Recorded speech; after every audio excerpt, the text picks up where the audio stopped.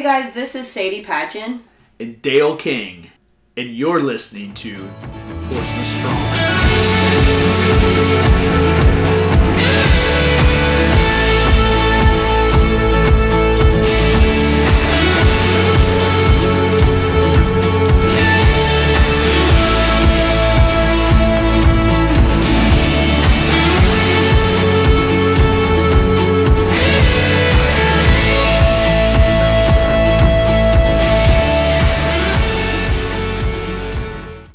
Hey guys, welcome to another slightly delayed yet highly anticipated episode. Today on the show, we're bringing on Aaron and Michaela Hale. They started a veteran-owned business known as EOD Fudge, and you might have seen them recently on Fox Business News discussing that. Aaron is an Army vet. He was a EOD tech while he served in Afghanistan, which is where he unfortunately lost his vision due to an IED explosion. When he recovered and came home, he got involved in various organizations that helped lead him back to doing some of the things that he loved prior to entering the military, such as hiking and biking. And while doing some of these things in preparation for hiking Mount Kilimanjaro, he happened to contract bacterial meningitis, which led him to become totally deaf. This episode is extremely powerful and one that we think you all are going to really enjoy. So without further ado, meet Aaron and Michaela Hale from EOD Fudge. I think it's going to be very important for the listeners to hear your story from your point of view, Aaron. So if you could just take us through that day in Afghanistan. Okay. Dale wants you to just take us through like the night that you got injured really quickly, because they want the listeners to be able to hear it from your point of view. So just go through like the night that you got injured and like what it was like after you got injured. Absolutely. December 8th, 2011.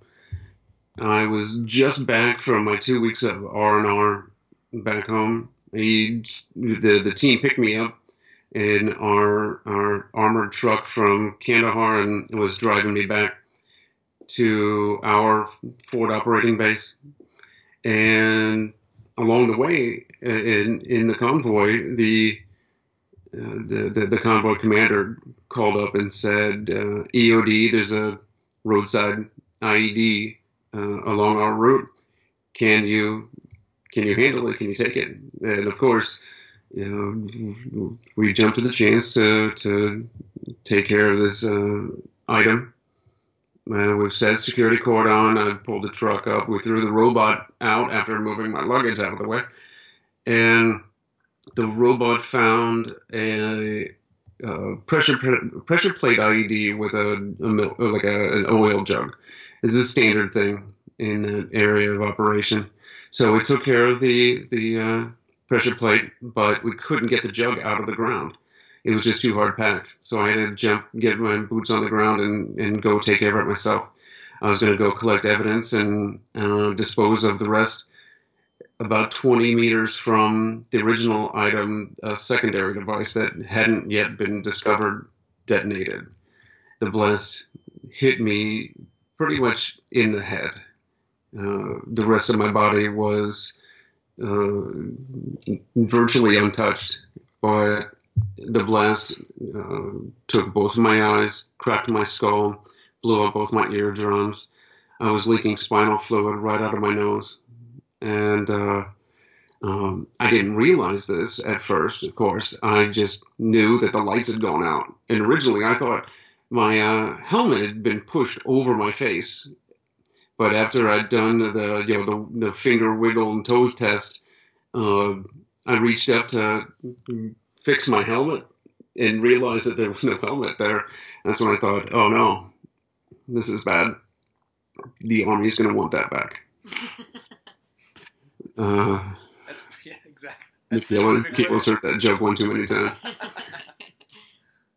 But it's true. That's I guess it takes a certain personality type to be EOD, because that's the first thing I thought.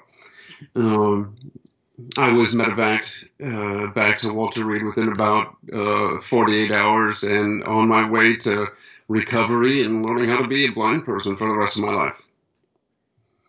Wow. So in that recovery period, how did Michaela come into the picture? So during that recovery period, how did Michaela come into the picture? Well, Michaela and I have known each other since childhood. Our mothers were childhood friends in Baltimore.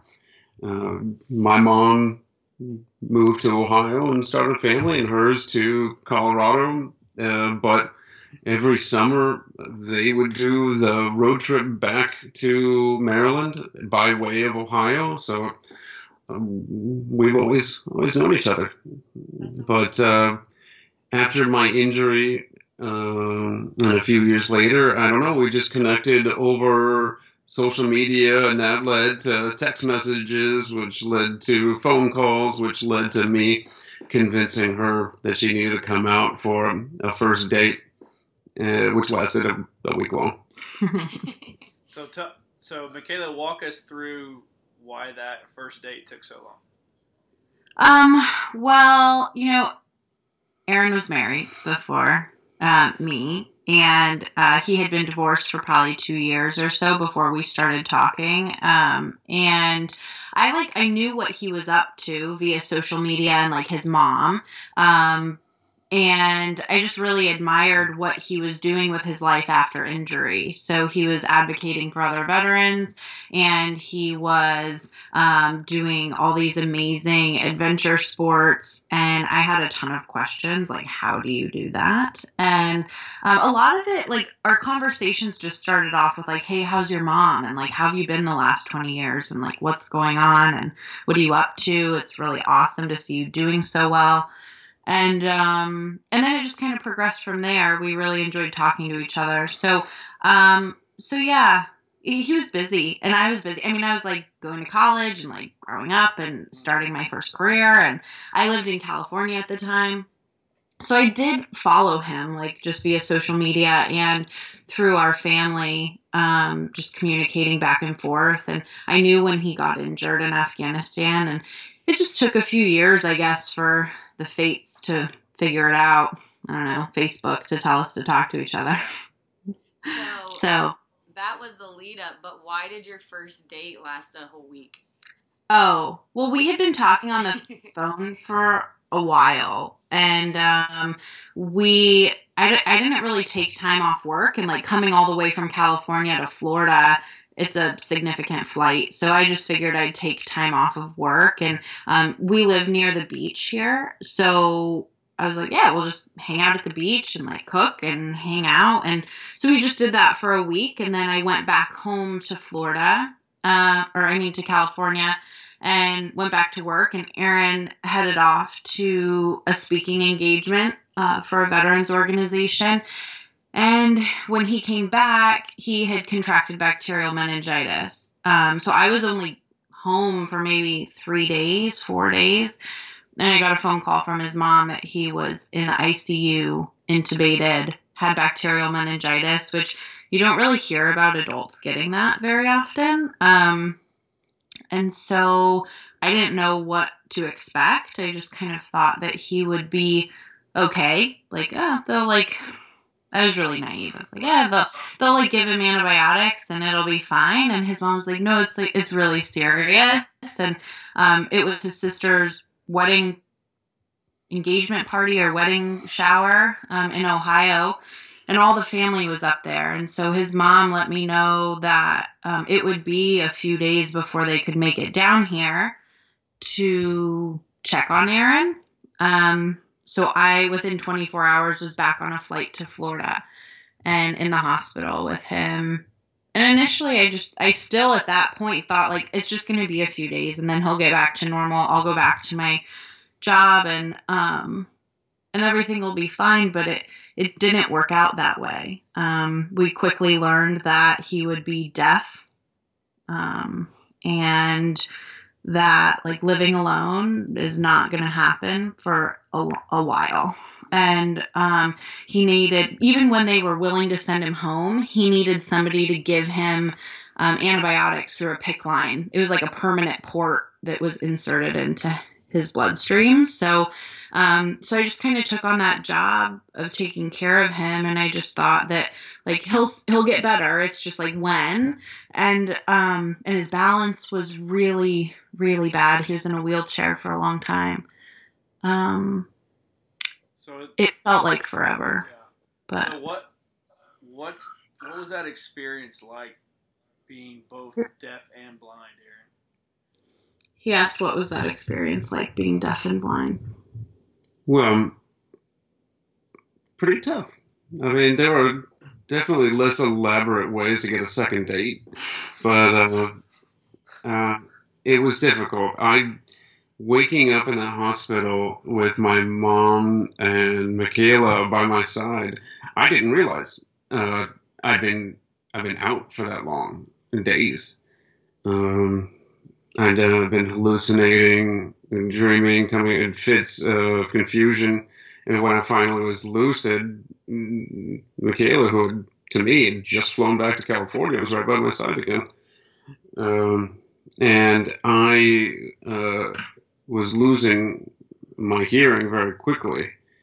Now, whether it was the bacteria or the high doses of antibiotics, it was destroying my inner ear and also taking my sense of balance at the same time.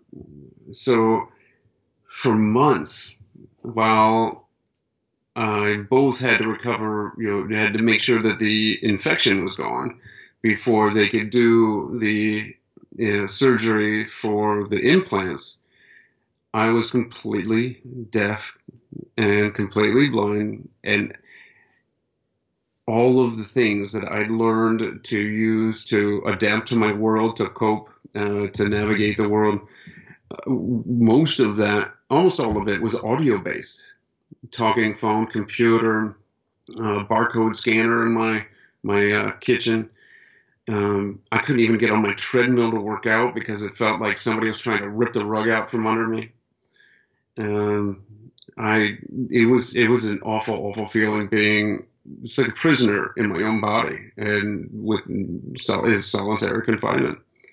So it was fantastic that this angel was there to help nurse me back to health. She began writing every letter of every word of everything she wanted to say to me into the palm of my hand so we could communicate. I started learning Braille, but of course, as soon as the cochlear implant started working, I stopped studying Braille. And we started finding ways to figure it out, to live again. Mm-hmm. So I explain it much like being an EOD tech. Every 3-tech team in the Army gets a trailer full of tools, from bomb suits to hazmat, decontamination kits, you name it, we've got it. And it's to dismantle, defuse any IEDs or unexploded ordnance out there. And we need to be prepared. But of course, when we get into theater, when we get onto the battlefield, we're given this armored truck that's not quite the size as our shipping container. So we got to pick out some tools and leave some behind. And then, of course, as in Afghanistan, a lot of those patrols were dismounted. I mean, foot patrols, which means I got to pick from all those tools and what can fit in my backpack, my rucksack. So now I'm short some more tools, but I still got to do the job. So number one, I've got a great support system. Number two, I just fell back on my training. What tools do I have at hand? What techniques can I learn to do with what I do have left? Yeah, and I mean, by the time, so he lost his hearing and came down with meningitis in August of 2015. By that, April, we were climbing Mount Baldy in California together. He had already signed up for the Akron Marathon in September of that year. I mean, he was finding reasons to get motivated again and train. And we went to physical therapy to work on his balance. We went into like a 3-week program, like inpatient, where they worked only on his balance. And all this was just to prepare for like getting better and continuing to do the things he wanted to do. And that Akron Marathon he ran, the best time he's ever had, even before he went blind or before he went deaf. Wow. So, and then I think he's run probably 7 since he's gone deaf and blind. So, he just doesn't stop, which is awesome. And then in the meantime, we like started a chocolate company. So the Goonies never say die.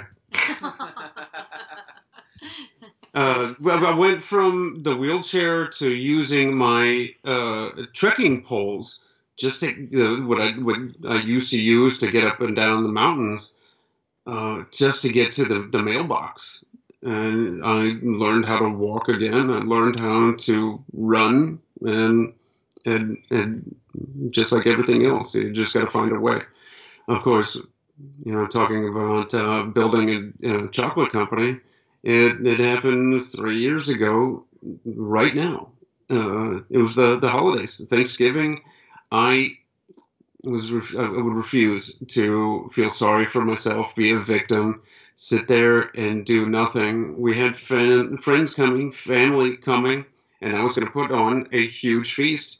So I got to it, and I figured out how I could make this feast without being able to see it or hear. And I cooked basically from memory. And I made tons of food, so much food, a couple turkeys, a ham, all of the fixings.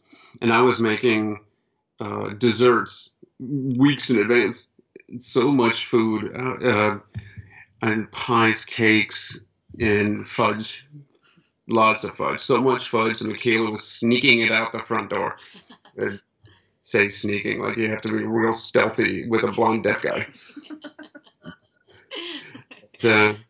That's when people started coming back. Our neighbors were coming back and asking if they could buy more for their baby shower, their birthdays.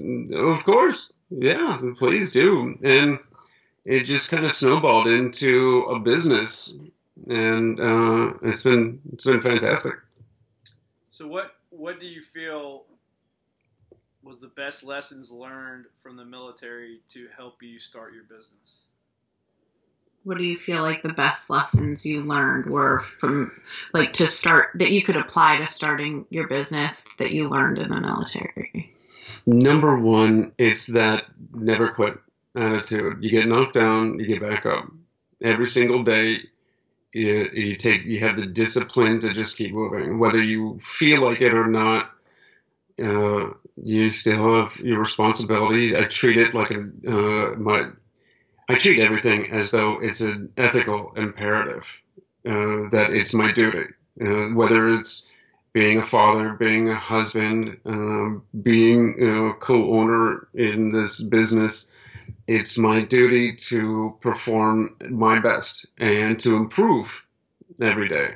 So I get up early, I take care of myself, I work out, I read, I constantly listening to audiobooks and podcasts, trying to find ways that today I can make better than yesterday in all in all aspects of life. Wow, couldn't say it any better. That's awesome, man. What have been some of the? I know you guys just went on Fox News this previous week. Walk us through some of your biggest challenges by having a e-commerce chocolate business. He said, walk us through some of the challenges that you've had having an e-commerce business. Well, number one, so much of it is visually based.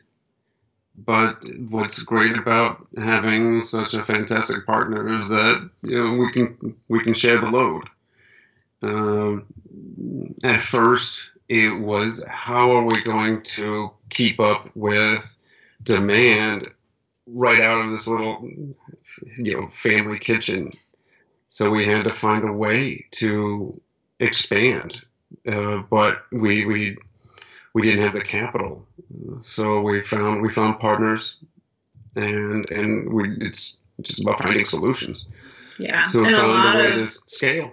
A lot of like finding those solutions is every day you might be sitting at your computer all day long writing emails and trying to find solutions to your problems. So expanding and like the growing pains that we experience as business owners and entrepreneurs, they only happen. The solutions only come if you're willing to put in the work to find those answers. They're not going to come knocking on your door. You have to figure them out. So we were lucky enough to find a kitchen that, makes all of our treats using Aaron's recipes and non-disclosure agreements, like all these things that like they make everything as if Aaron's making it himself. And now he's able to focus in the R&D kitchen and do some research and like develop new recipes and things that we're really excited about. So our time is better spent managing from a higher level and marketing our company and doing the things that we're most passionate about instead of me folding boxes and like putting fudge and labels on things, So it's just, but it's good to put in the hard work up front too. Like doing that hard work is important to understand your business. We know what goes into making all of this stuff happen. So, yeah. That's great. So now that it's being actually Black Friday's in 2 days from this recording, what's the best way our listeners can help support you guys? He said, what's the best way our listeners can help support you guys with Black Friday being around the corner? Oh, the best way to support us is to support,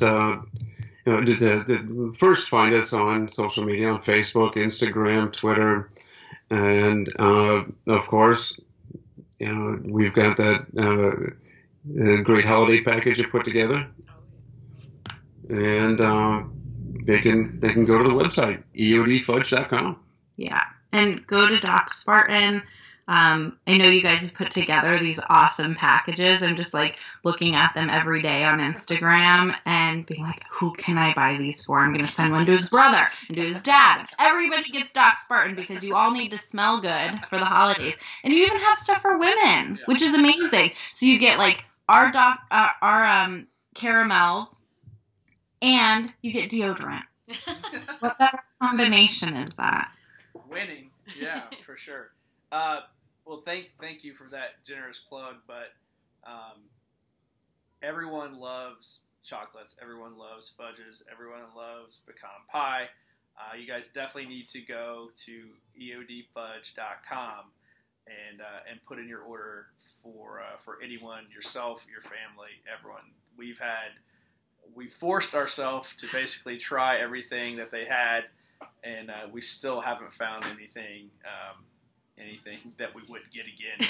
So much so that we've had to put a block on it. Like, no one else can open any more boxes of this. We have to sell it. It's really been good. A real problem. Yeah. Super, super good. So feel free to go to their website and get that stuff. And if you want any Doc Spartan stuff too, our stuff gets released on Black Friday. 50 men's holiday bundle and 50 women's holiday bundle.